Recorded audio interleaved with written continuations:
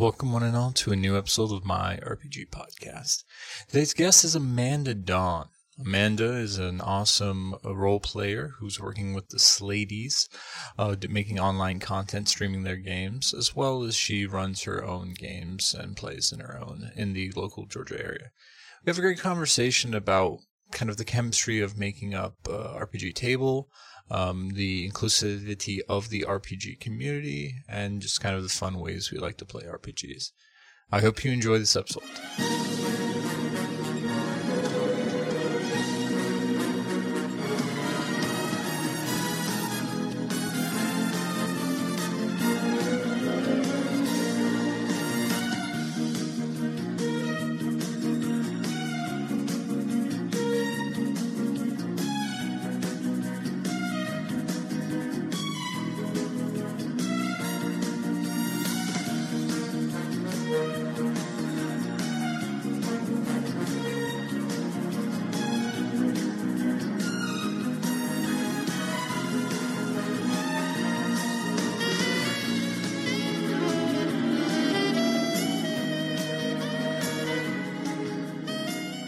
Welcome one and all to a new episode of MyRPG podcast. Today's guest is Amanda Dawn. Amanda, how are you doing today? I'm doing well, thank you. So Amanda, if I could ask you to describe yourself in, a couple sentences or so, what would you say? A somewhat charismatic trans woman that tries her best to do what she can and be herself in the world, as cleanly as geeky as possible, to be quite frank. That's awesome. You actually had that almost perfectly right off the top of your head. Well done. Thank you. I am a DM from time to time, so I'm trying to get better and better at there we go. The DM secret ability, the ability to improv and BS at any moment. Yes. We all know that very well. That's what keeps us alive as DMs and GMs, right? Indeed it is. All right, well, Amanda, we'll run right into talking about a DM and GM in just 1 second. I want to go back to the very, very itty-bitty beginnings. How did you get into RPGs? Okay. Oh my goodness. So I know, of course it was Dungeons & Dragons, but I know with a lot of people, usually their introduction is more a friend of theirs that played and they were interested, or Critical Role. My introduction, actually, I met someone off OkCupid. If you can believe that. And she, it didn't work out between she and I, but she was starting up a new homebrew game and she kind of recruited me. She ended up about a third of the table she pulled off of OkCupid, and we've been playing together ever since. I don't think anyone in this podcast quite yet has said that's their introduction, but it's probably one of my favorite ones now because that's so cool and so unique. I mean, I've heard of people definitely bringing up RPGs as like, hey, are you into this sort of thing? And it obviously working out very well if the other person's interested or knows it, because it kind of gives you guys an immediate sort of connection interest point. But I've never seen somebody have that be like, oh, no. I was totally... That's how they roped me in. It was RPGs and D&D. Pretty much. Yeah, it's because this is also pre-transition. So when she gets excited, the DM will tell people this story, and then I'll be right there telling them, like, look, this it didn't work out, but it was quite fun. It's interesting to me to listen to her tell that story time and time again, as excited as she gets. Like, yeah, she and I almost dated, but no, she just wrote me into her D&D game. So how did that first game go, and what was like your first exposure to it? I mean, I know a lot of people who fall into D&D are usually people with like a theatrical background or a musical background. They already have this sort of like extroverted artistic thing to them. Are you that type of person, Amanda? I did have a theater background back in high school. I was going to go to school to get into acting, but got married instead, but that's a long separate story. My first actual game was actually in the upstairs room of the Irish pub in Douglasville here in Georgia. It was a real neat setup. It was a real fun time. Learned some do's and don'ts. 'Cause there's a particular player there that was there to help out that things could have gone better, but it was fun to meet people because that was something I really needed at the time. and to get out on a weekly basis is right now something I desperately miss. Yeah, I mean, the advent of online TTRPG platforms like Roll20 and Dungeon World, and obviously the tabletop role-playing simulator and things like that has been huge while we're all still in a pandemic as of the recording of this episode. So I can't imagine how many thousands, if not millions, of RPG players are out there are living off the lifeline that is, Skype and Zoom and Roll20 and whatnot. Most certainly. I was actually kind of hesitant to do online D&D starting out, and I'm glad I was wrong in that aspect.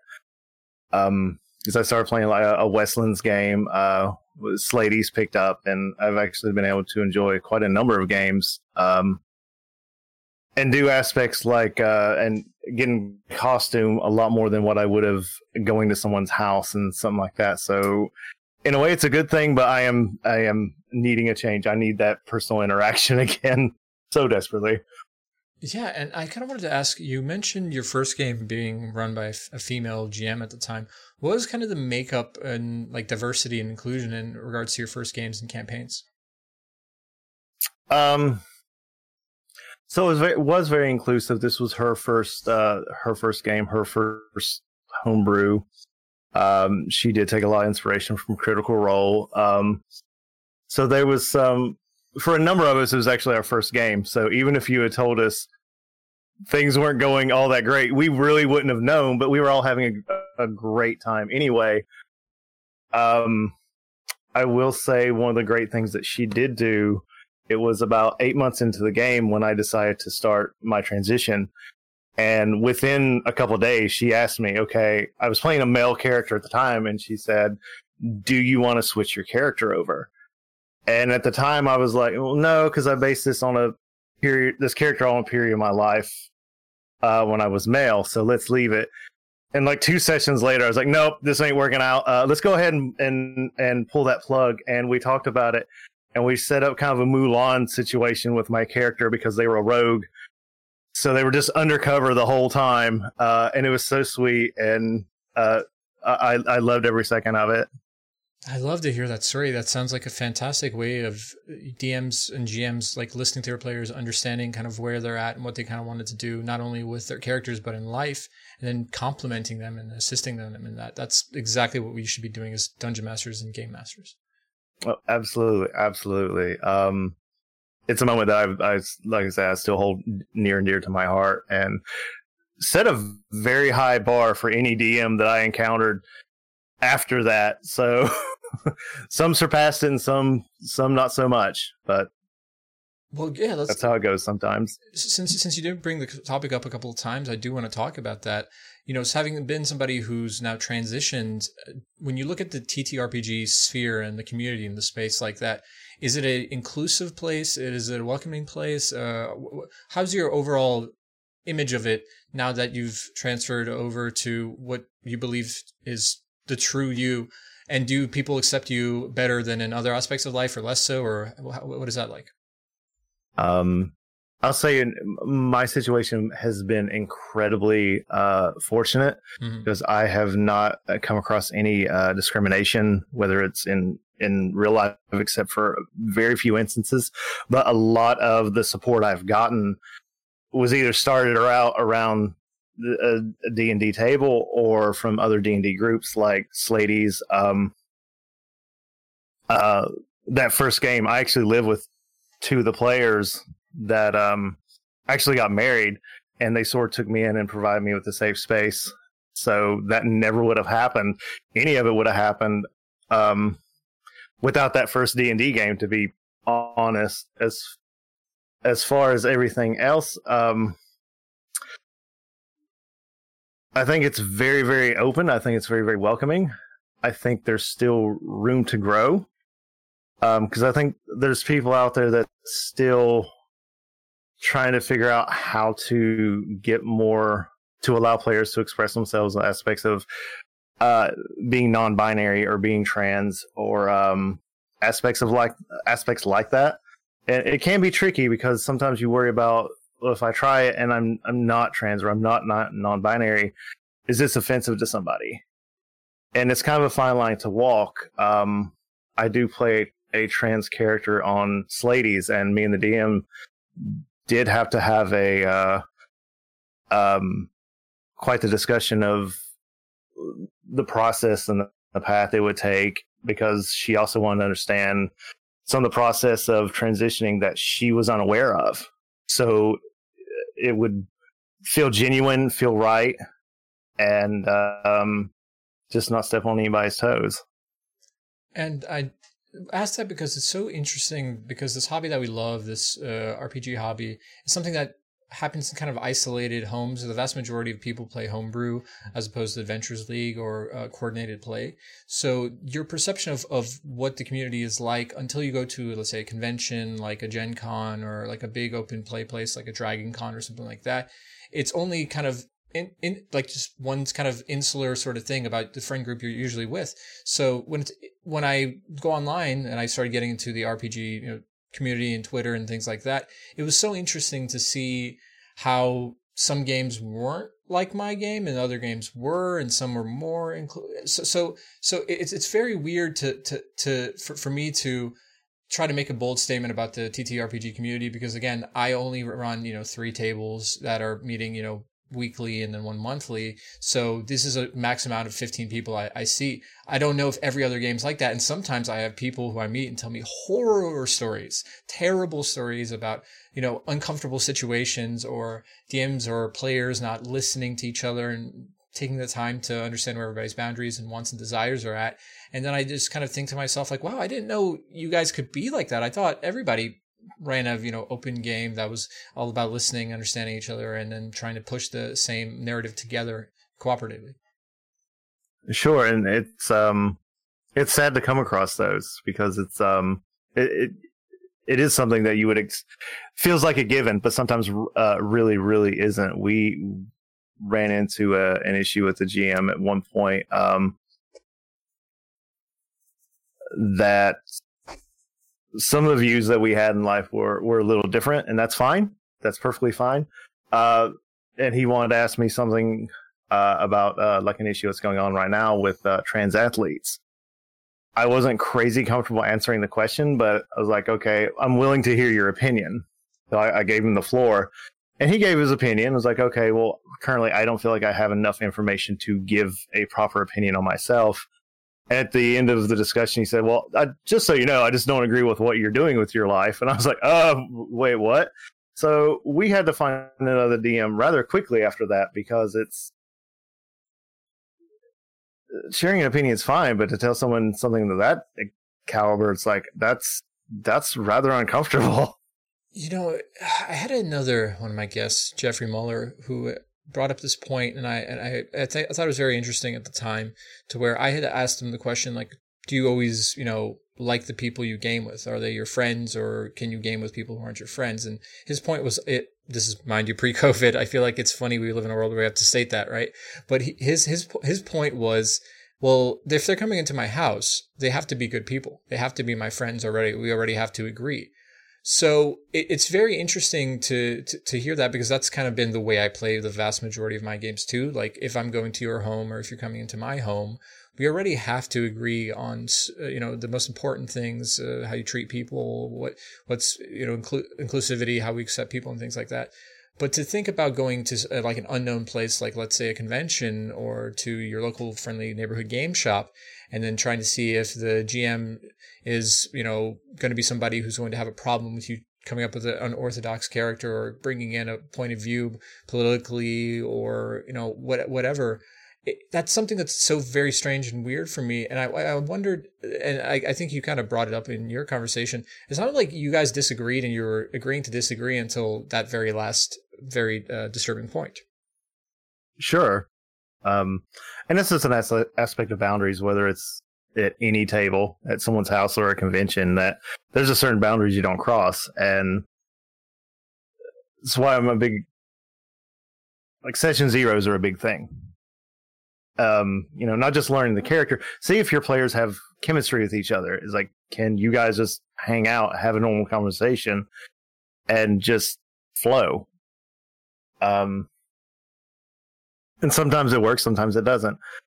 But at the very least, one of the big things is boundaries and lines and veils, which is a massive thing because you never really know, especially as a DM, what might offend somebody or what might trigger something that even they don't know about until you get to really talking about it.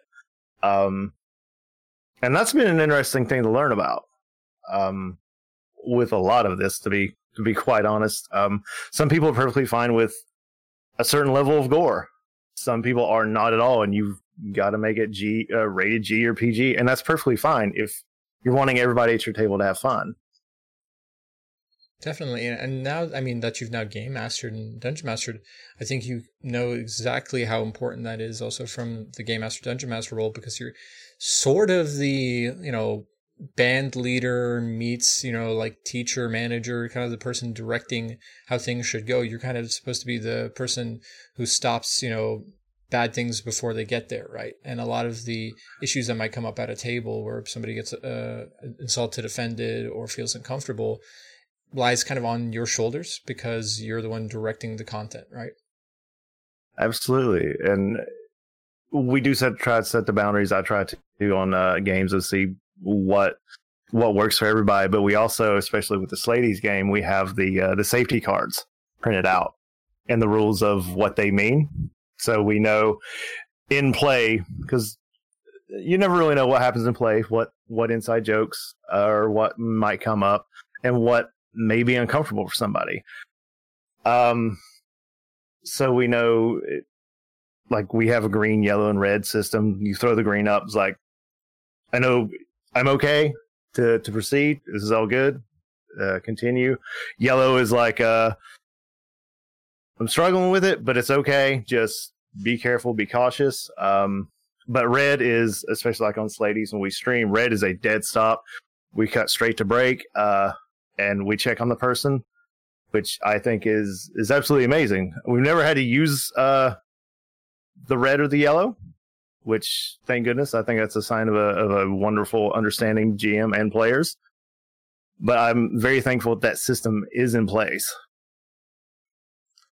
And there's so many great resources now that we're, in the internet age, to where if you want to create a system like that, the card system or the color system works as well. I've seen people come online and, you can use simple things as like passing notes or certain cards, which will, have X's on them or things like that. Like, there's so many avenues into which you can kind of, I mean, obviously it's not fail proof because there's always an opportunity for something to go amiss or just a misunderstanding or a slip up can happen, but you can do everything to get to stopping that from happening, and lacking that foresight, lacking that consideration, at least, it totally falls on the onus of the person not being attentive enough or caring enough, because you can't say you can't find the resources or it's not there.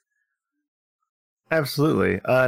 And I've had moments where it was something entirely innocent that isn't negative in any way, but because of something I might be personally struggling with in my own life or just had a bad day, I'll do something like I'll just turn my chair around or just go off camera for a second and collect myself, because I know it's not something worth stopping a stream or getting everyone else concerned about. It's just, okay, I'm good. It just kind of caught me off guard, and I just kind of continue on. I've had a couple moments like that. It is what it is. I don't want other people concerned too much about me for something that I can take 2 seconds to gather my emotions to kind of handle myself. And part of it is I'm still getting used to hormones. We're going through a second puberty, so I never know what emotion's going to hit me at any point in time, and I realize that. Yeah, that can definitely compound your kind of worries and fears. But also, it can. Amanda, you were kind of talking about this, and I do want to bring this up because it seems to be a recurring theme. Is like we're talking about chemistry here, and as a player, of course, there's something to be said about chemistry with your other players. But then, as a dungeon master or a game master, when you're putting your game together, figuring out who works and what sort of energy each of them is going to have and what sort of game you're going to have is probably one of the toughest challenges before we ever roll any dice or start, taking any damage, right? So what is your kind of approach to figuring out if people are going to work together well, or what sort of game you're going to get? How do you feel the room out? Because I've only been DMing for a couple months, I'm still kind of figuring out some of that myself. You can say it from a player perspective then. How do you know, like, I'm going to like this person, or I think this table is going to have this type of energy as opposed to another table which might have a more lackadaisical energy? Honestly, a lot of that just comes from being observant and just talking to the person, not only at the table and interacting with them in character, but off the table as well, to just get a sense and feel for what type of person they are, and see, just because there's so many different types of ways to play the game. And there is no right or perfect way to play something like D&D, especially something that's role playing. Everybody has their own sort of different set of fun, and you got to be open to that. Do certain styles kind of clash at times? Sure. But if, it's trying to put everybody's fun in consideration of, as long as people are still respectful and use proper etiquette, stuff like that, you do the best you can. Definitely. And when it works, I mean, one of my favorite things as a dungeon master, and I don't get to be a player too often. If you listen to the podcast, valiant listeners, I kind of muse about how little I get to be a player. But when I do get to be a DM, and I have a party or a group of people who just get each other, like they're all going for the same goal, they have the same energy, they recognize, like, okay, maybe this story beats more about this character, so I'm going to step back. Or maybe this is an important thing that they're trying to convey, so maybe my character will start to talk to them, so we can then open up, maybe a great RP moment or something like that. That's one of the greatest highs I can ever have, because I just sit back, I stop, looking at my notes, or I stop thinking about the next move, and I start just watching, and it's glorious. Absolutely. Like I said, I'm still getting used to my DM style, but one of my favorite things to do to my players, I love scaring them in an aspect of, I smile a lot, or I will take dice and just roll them. Yes, for no reason. For no reason. Yes. Yeah, for no reason. Love and it. They're like, wait, what was that for? I'm like, oh, you never know. That is stuff like that. Also, one of my favorite things to do. It's the just nonchalant, just roll a dice. What was that? Oh, nothing. Don't worry about it. Keep going. It's great. It really is. Yeah, I think that's one of the fun things about being a DM and GM. But I'll also ask you as a player, like, have you had those moments to where somebody at the table or in the virtual space has just picked up on kind of what you're trying to do, or has done something that's like surprised you in a positive sense, that you're like, wow, like I got so immersed, or I got so emotionally involved that it invoked this emotion or made me feel this way about this fictional character? Actually, yeah, and it was one of our big highlights from the Sladies season 1. And oddly enough, it was the best moment that never should have happened, because we had a Q&A episode a couple weeks ago, and we spoke more in depth about what was going on in our lives and whatnot when that episode was streaming. And one of the big things was a couple of us just weren't in the best headspaces at that time. I included, and some of the players were checking on me throughout, and I was dealing with as best I could. But we got to a part in the end of the episode where one of we had a guest player who was playing a villain popped up, and just rather quickly, which was surprising, took down all the other players except for mine. And I had like three health left. And because it's a magical girl sort of campaign, we were all, you transform into like a Sailor Scout, to get your abilities and spells and whatnot. And the villain's backstory was they had tried to make friends with one of our other party characters, and they kept getting ignored and getting ignored. And it was like, that in itself kind of hit home for me, because I've I've done that in life. But it got down to where it was my turn. I had 3 HP left, and I decided to de-transform out of the abilities to just normal Kitty Cloud. And I gave a little speech that pretty much said, I know what it's like to be alone. I just want to let you know that you're not alone, and if you need a friend, I'll be your friend. But please don't hurt my friends anymore. If you want, you can take me. And I've even a friend of mine who is an artist who does doodles, Pen of Smiting, for a lot of podcasts and whatnot. She actually drew this moment up, and I have it on my wall. And we went off the air. Just everybody was in tears. Yeah, that was. We all needed that, because it kind of stepped out of the roll initiative, you beat the bad guy, and became sort of that answer that as people we try to give, that kind answer that sometimes we need to receive as well. And good on your DM and GM also for recognizing what you were trying to do and like letting you have that moment. I mean, so much of what we do, Amanda, as DMs and GMs is try to create moments.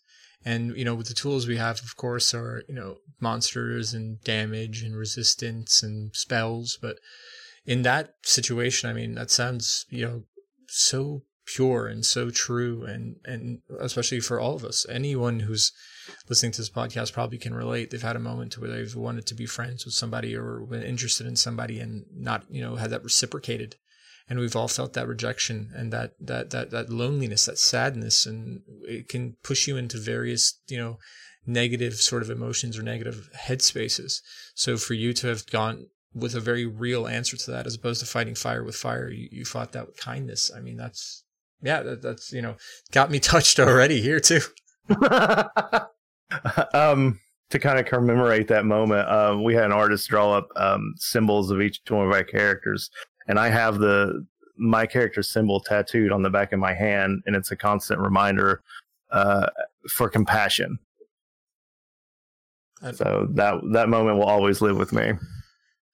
That is fantastic, Amanda.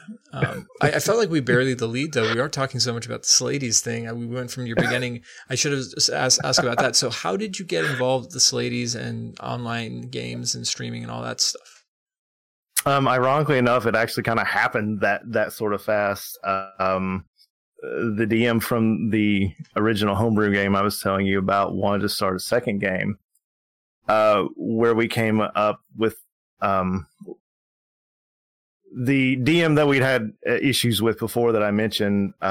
We replaced them with a gentleman by the name of James Stiver, who is the producer of Loot and Dagger.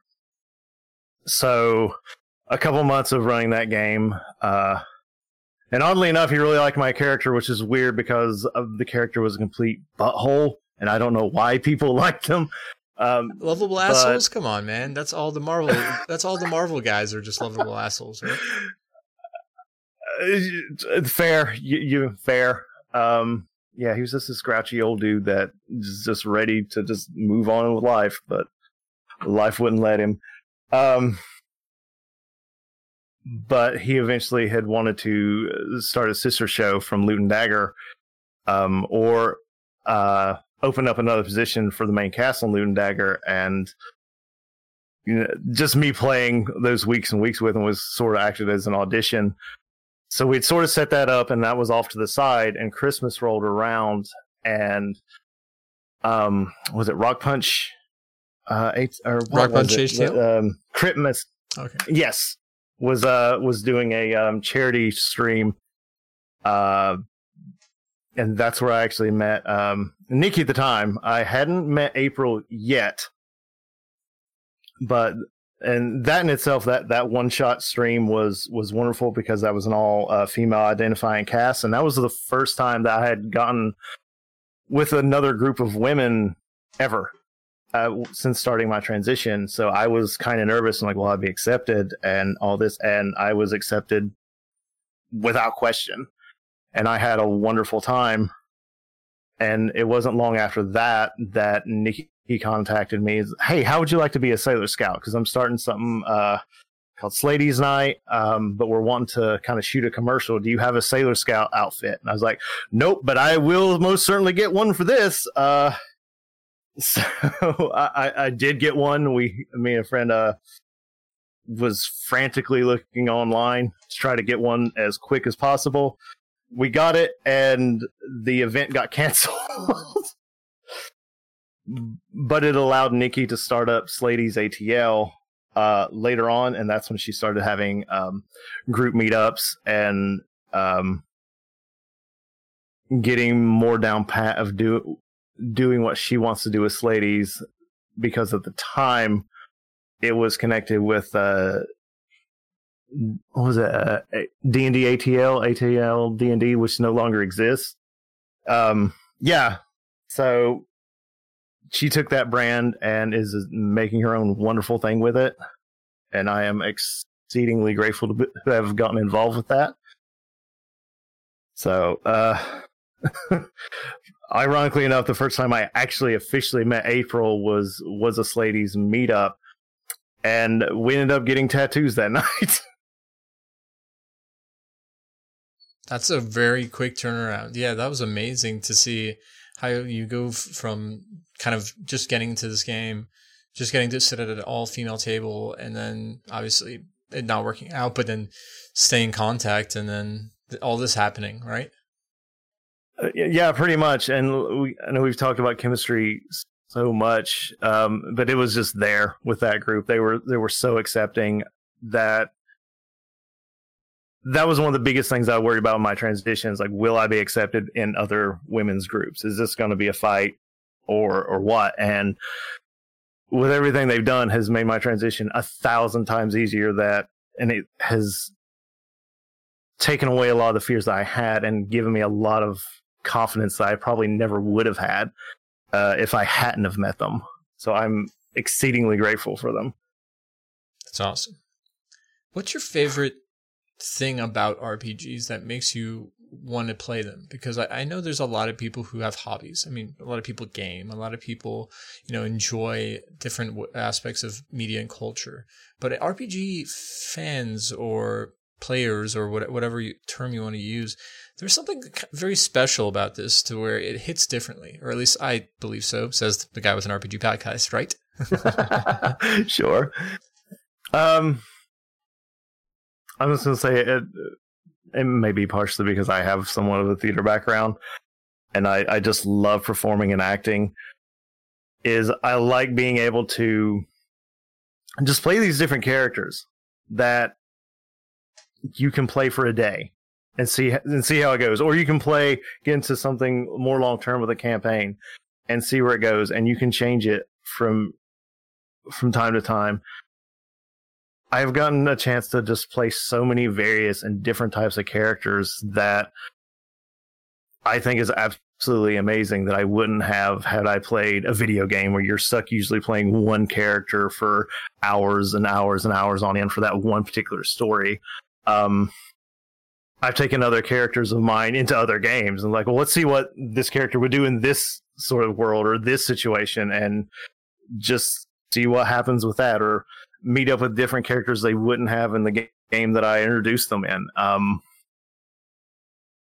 It's just seeing different points of view from different backgrounds and just seeing what happens. I absolutely love that. So for you, it's the variety and the versatility. It's because you can play multiple characters and do different things. Absolutely. And especially with the aspect of, I'm a player that sometimes I like a nat 1 over a nat 20. Like, I don't fear a bad roll, because sometimes it can be the most fun I've ever had is on a nat 1. And that kind of throws a little bit of adversity at the character and like, let's see what you do with this. And I absolutely love that. And I think that actually now makes a lot of sense when you talk about your theatrical kind of background, because I'm assuming you've had maybe some improv training or something like that, right? if you call watching 2 seasons of Whose Line Is It Anyway and trying to play those games in high school, yeah, I have a wonderful That is 1,000% improv. Hey, that is 1,000% improv. And I did quick tangent, had a quick revelation once when I was working on a film set with somebody who was explaining how they're nervous about improv. They don't know if they can do it. They don't have like the wit for it. And I go, you notice that all of life is improv because nobody gives you a script for how you talk, but you still somehow make it work out. And I watched her just kind of go, boosh, like I see, the meme of like the brain blow up, right? And I was like, right. You can do improv. You've been doing it your entire life. Mm-hmm. So what I want to say is, like, for somebody who likes improv, myself and you as well, obviously with Whose Line fandom, is the natural one is that sort of twist or turn when a new person gets involved, or they ding the bell and they want you to do something completely different. And that's so rare in traditional video games or in traditional sort of activities that you can do, to where you have this momentum, have this thing. It would be like if all of a sudden football was throwing around a pigskin, and the next they're like, everybody stop and grab your floaties, and then we have to run around with puppies and chase them down. You're like, that's not the game. Well, natural one, we got to do something completely different. Yep, absolutely. And the aspect I like about it is it helps you to not fear failure. I've come across players that they don't seem to have a good time unless they roll high on the dice the entire time. And it's like, well, if everything's good, is always just good going your way all the time, where's the fun? Where's the danger? I like that little bit of risk, that if we're sneaking in somewhere and I roll that nat 1 and oops, I tripped over a suit of armor that I didn't even know was there, or as apparently what happened, and my original table will never let me live down. A rogue with a +6 on sleight of hand ended up after 4 rolls going to jail. So that was fun. And I think part of the reason those people are kind of obsessed with, or maybe concerned a lot with wanting to have good rolls, is there's that, obviously it's still a game at the end of the day. I know, I'm a very role play focused person. I'm a very storytelling focused person, but I do remember the fact that, we're still using die and probability. And if this was just a storytelling vehicle, then we'd just be sitting around telling stories to each other. But my pushback to that a little bit personally would be the fact that your GM and DM, unless they've decided in the very beginning, like, hey, I'm going to try to kill you guys as soon as possible, so try to make the most broken min-max character ever, which there are those types of games, and they can be really fun. There are. Usually your GM is on your side. She is going to try to enable your character to do cool stuff, will most likely rule of cool some things, so you don't have to be super specific or super technical. So treat that, natural one, or treat that my arrow misses or my persuasion check fails as a great opportunity to flex other aspects of your character. And you just might find it to be a success anyway, because your DM and GM will compliment you and then probably reward you for that. Absolutely. That's something I kind of go by, is if you make a failure fun, if you make a nat 1 fun, it really takes away the reason of why anybody would even. I've not come across any players thus far, but I have heard stories and whatnot of players cheating or lying about their rolls and whatnot, because they're afraid of getting something too low or not getting what they want. You make that failure fun, there's no reason to cheat. There's not much reason to cheat anyway, but it absolutely gives them zero reason to even want to. And I find you remember failure a lot more too. Like, I don't know if you feel this too, Amanda, but there's always, going to be like, oh man, isn't it great the one time we killed that lich or that gigantic, demon, devil, whatever, something or another. Those are always fine, but usually those are a multitude of various attacks and spells and things like that. But the thing you always remember is like, remember that one time you're trying to sneak in and check out those guys and you rolled a natural 1 and they're like, what are you doing around here? And you're like, nothing. And you rolled another natural 1 and they're like, cuff him. And then you're trying to explain to the person like, oh, no, I'm just an innocent man. I didn't come here to rob you guys, which was the truth. And yet you rolled another natural 1. And then they're like, okay, put him on a stake out in the middle of the sun, let the buzzards eat his innards. Yeah, that's what people remember. And the natural ones are bad rolls or stupid decisions, which there's I've never met a DM or GM who's never said, "Oh, my players are so dumb," or "Oh, my players do this stupid dumb thing." I think it's just part of the game is when you have a bunch of people at a table, somebody's gonna have a dumb idea and they're all gonna go with it. So those things are actually one of the best things, and we remember those more than probably the natural 20s. Yeah, absolutely. And I gotta wonder, did my original DM get in contact and tell you that specific story of, because you were hitting it really close to the nail on the head of when I got thrown in jail? That's hilarious. No, that is one of my players who. So out of six rolls, 5 were natural ones. I did the mathematics on it. It was like wow. It was like 1 in like 2 million. It was crazy. And honestly, like, yeah, you shouldn't have been creeping up on the guy in his tent.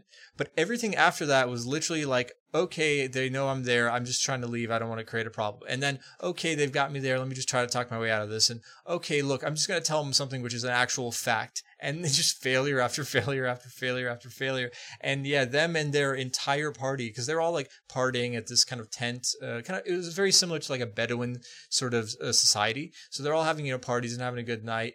And then yeah, once the main head honcho found this guy to be guilty and a liar and a fool, all the other guys got seized. So they're all in the middle of like drinking and partying and eating food, and then just like everybody's like getting manhandles, like what's going on? What's going on? And all because of one character's f-ups.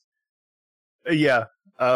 If I may indulge on my experience with that one. Oh, thank you.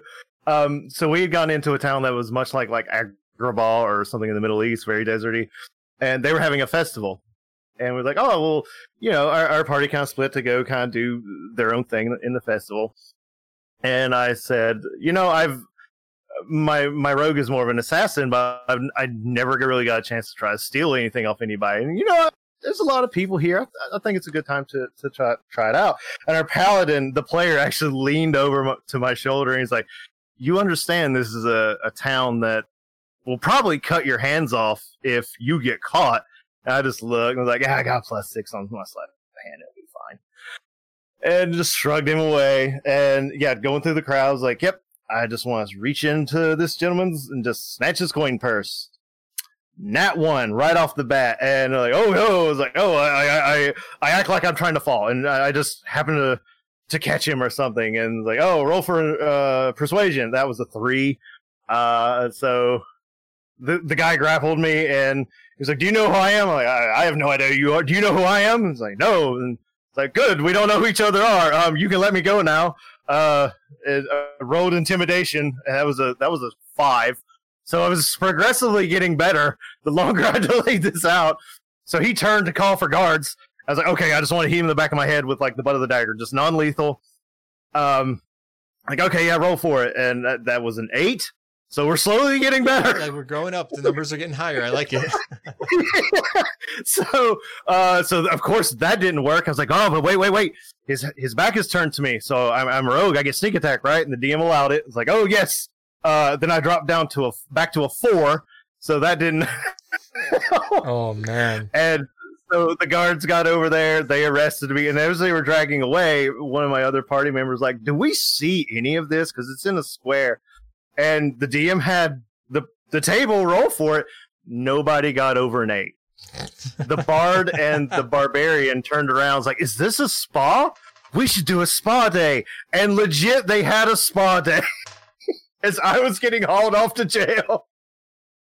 That is hilarious, though. I will say one of my favorite parts of that, and if you're a Critical Role fan, you also know this too, is you tempted the dice gods.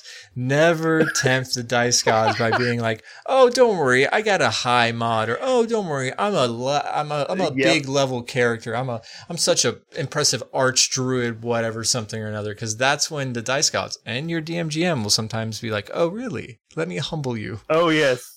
Yep, and I totally did. But again, it's one of those moments. We don't talk about that time we killed that one big bad.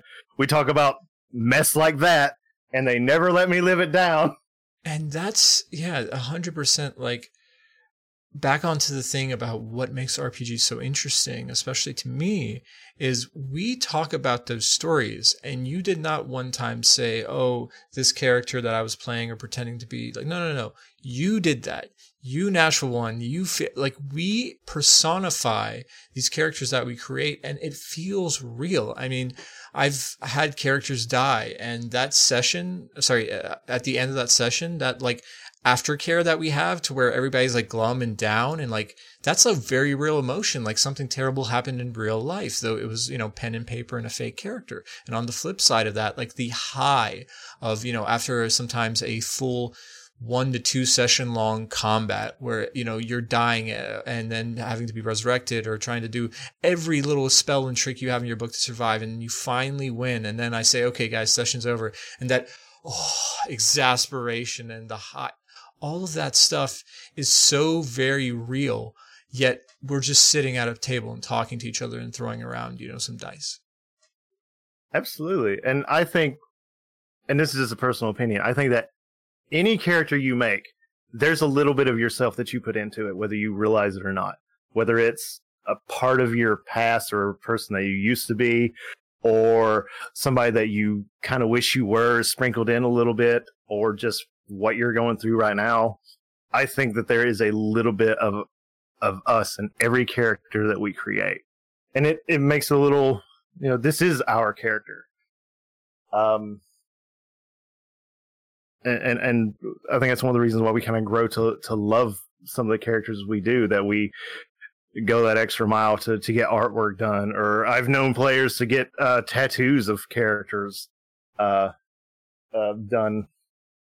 So it is an interesting aspect to be able to play someone other than yourself in an adventure and see where it goes.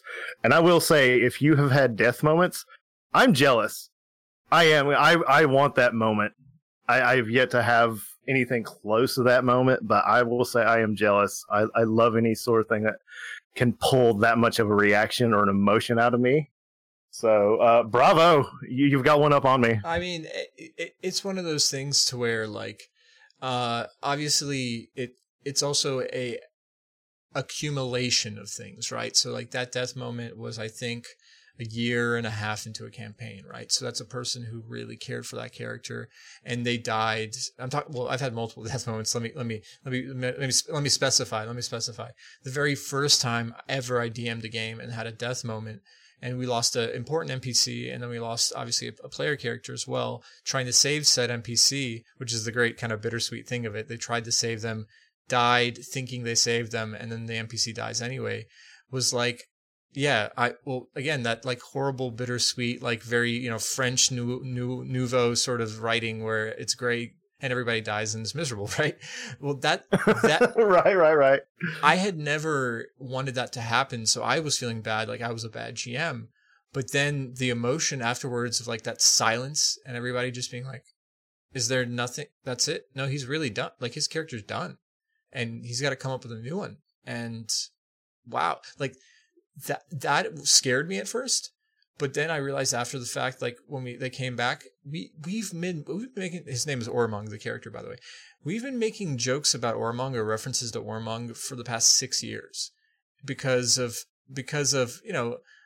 how much that character meant to the player, because of how much that moment, was big for people recognizing like, hey, Don's willing to kill characters, and hey, we could potentially die. Like, this is very serious and real. It's not going to be just like, oh, we can smooth talk our way out of things. Like, there's horrible forces out of there. So it was like this line of demarcation for like, I can curse. It's my podcast. Shit can get real.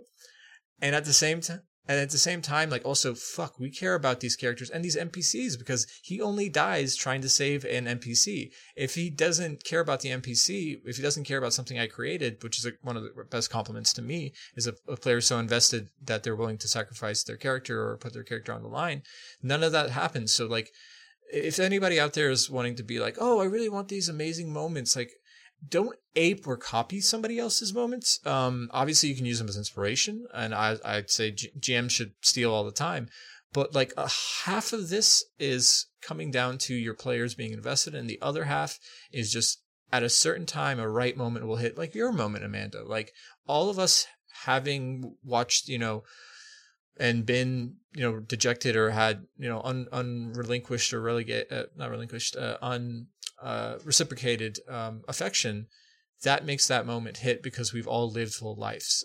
And nobody would understand that unless they've lived a life like that. So yeah, it's not something you can fake, but when it hits, boy, does it hit strong.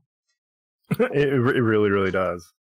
I'm hoping to have more of those moments. But it is interesting to see, like you mentioned, what links will a player or a player character go to help an NPC if something happens to them.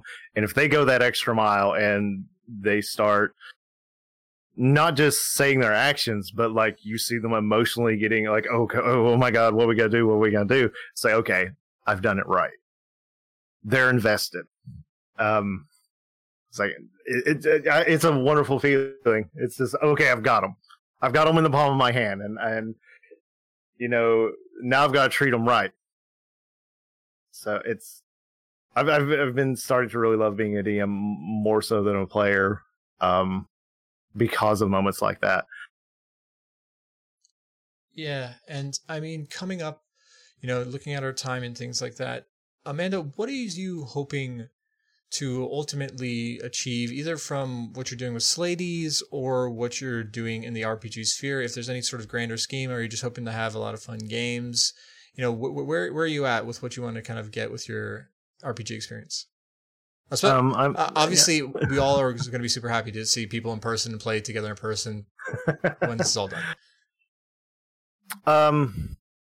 And just learn to be a better DM, a better player, be more open-minded, and learn more about what makes different players levels of fun, and play some of these different types of games, like playing a min-max game, playing a more like something like a horror rated game where death is almost around every corner, just playing various different types of games. But for me personally, and I'm trying to do it more with Sladies and in any game I play in, is just having more transgender representation out there to kind of break that kind of idea that just cisgendered white guys are the only people that play these sort of games, which is very much not true. And to help anybody kind of feel welcome at my table, or to roll dice with me, and just aspects of like that with representation. That's awesome. And if anybody wants to contact you or follow you, Amanda, what is the best avenue? That would be on Twitter at Bowler Baroness. Also, I play Kitty Cloud on Sladies on Friday nights on Twitch. It's the Sladies ATL channel, as well as I DM the new game From the Siren Song with Love that I've just started. And we'll be playing our second episode tomorrow night, or on Thursdays. Yeah, definitely follow Amanda and see all of her awesome stuff.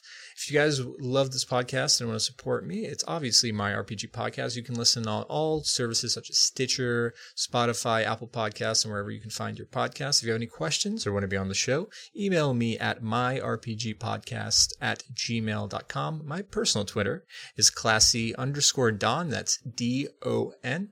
Otherwise, thank you for listening, and I'll see you at the table.